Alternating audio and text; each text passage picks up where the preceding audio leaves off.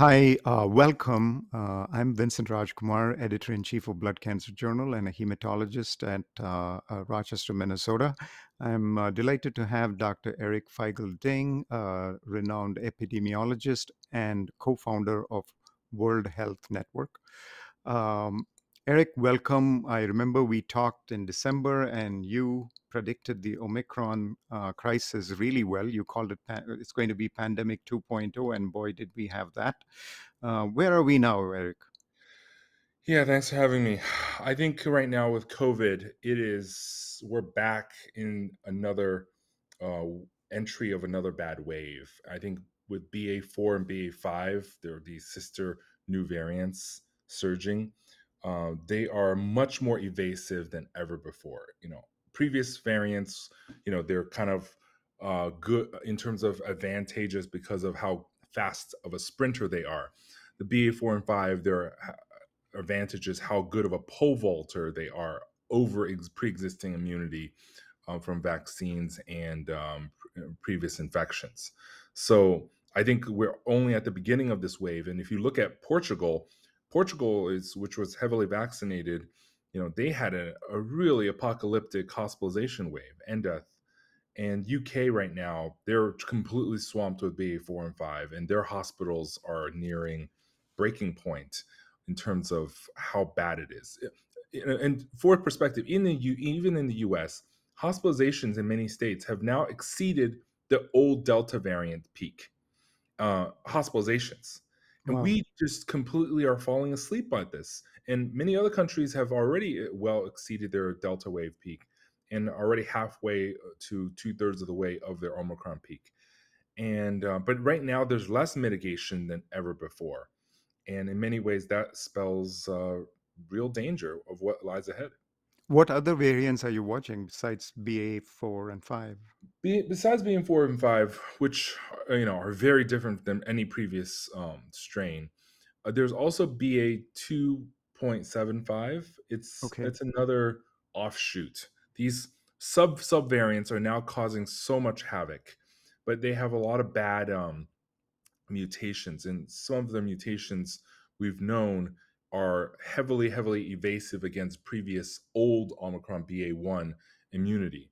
So if you previously got Omicron in December or January wave, I don't think you should rely on that immunity because some of these new, BA4 and 5 and BA2.75 are really evasive, and it's almost like a complete reset. People should unless they protect themselves, they're going to get reinfected. And long COVID is going to set in. And long COVID, there's studies that show long COVID gets worse and more times you get reinfected. Now, when besides wearing masks and getting the appropriate boosters, what Mhm. else can people do? Are there new vaccines coming up? Yeah, the FDA has now like basically given the head nod that if there's a new variant, they just need to update the spike protein formulation of their vaccines to the new variant. And so they've already done like BA1 Omicron vaccine trials, and they're showing that they're much more enhanced than the old Wuhan 1.0 vaccines, right? Right. But the issue is, we're having to do a full phase three, 20,000 person trial each time, we're going to be way behind the curve.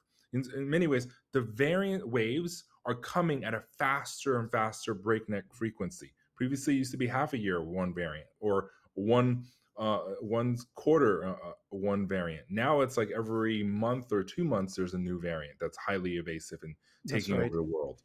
So I think they're now allowing vaccines that will have a faster update schedule. That if it shows superior neutralization against the new variant, that they will hopefully be able to roll that out by fall.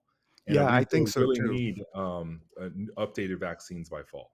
I think so too, and I doubt that they'll require too many trials. I think once they can show the neutralization, the FDA will probably give the green light. Let's hope for that. And I know that recently you commented and showed how bad COVID's affected all of us. I mean, the death toll from COVID in 2020 and 2021. I saw your recent tweet. Oh my God, right? Yeah. Yeah. Globally, WHO has estimated at least 15 million people have died in the first 2 years, 2020 and 2021. And that doesn't even include all the deaths accrued in early 2022. I think economists are saying well over 20 million. And in the US, I think their analysis was that among 45 to 55-year olds, COVID was the leading cause of death. Um, in that group in 2021. Uh, Right, and right. and 2021 deaths are the most unfortunate because you could have vaccinated, masked, and done many things differently than 2020. But I think this blasé nonchalantness about COVID is still perpetuating, and it's will continue to kill more people, unfortunately, especially with these new, much more aggressive waves coming. Thank you, Eric.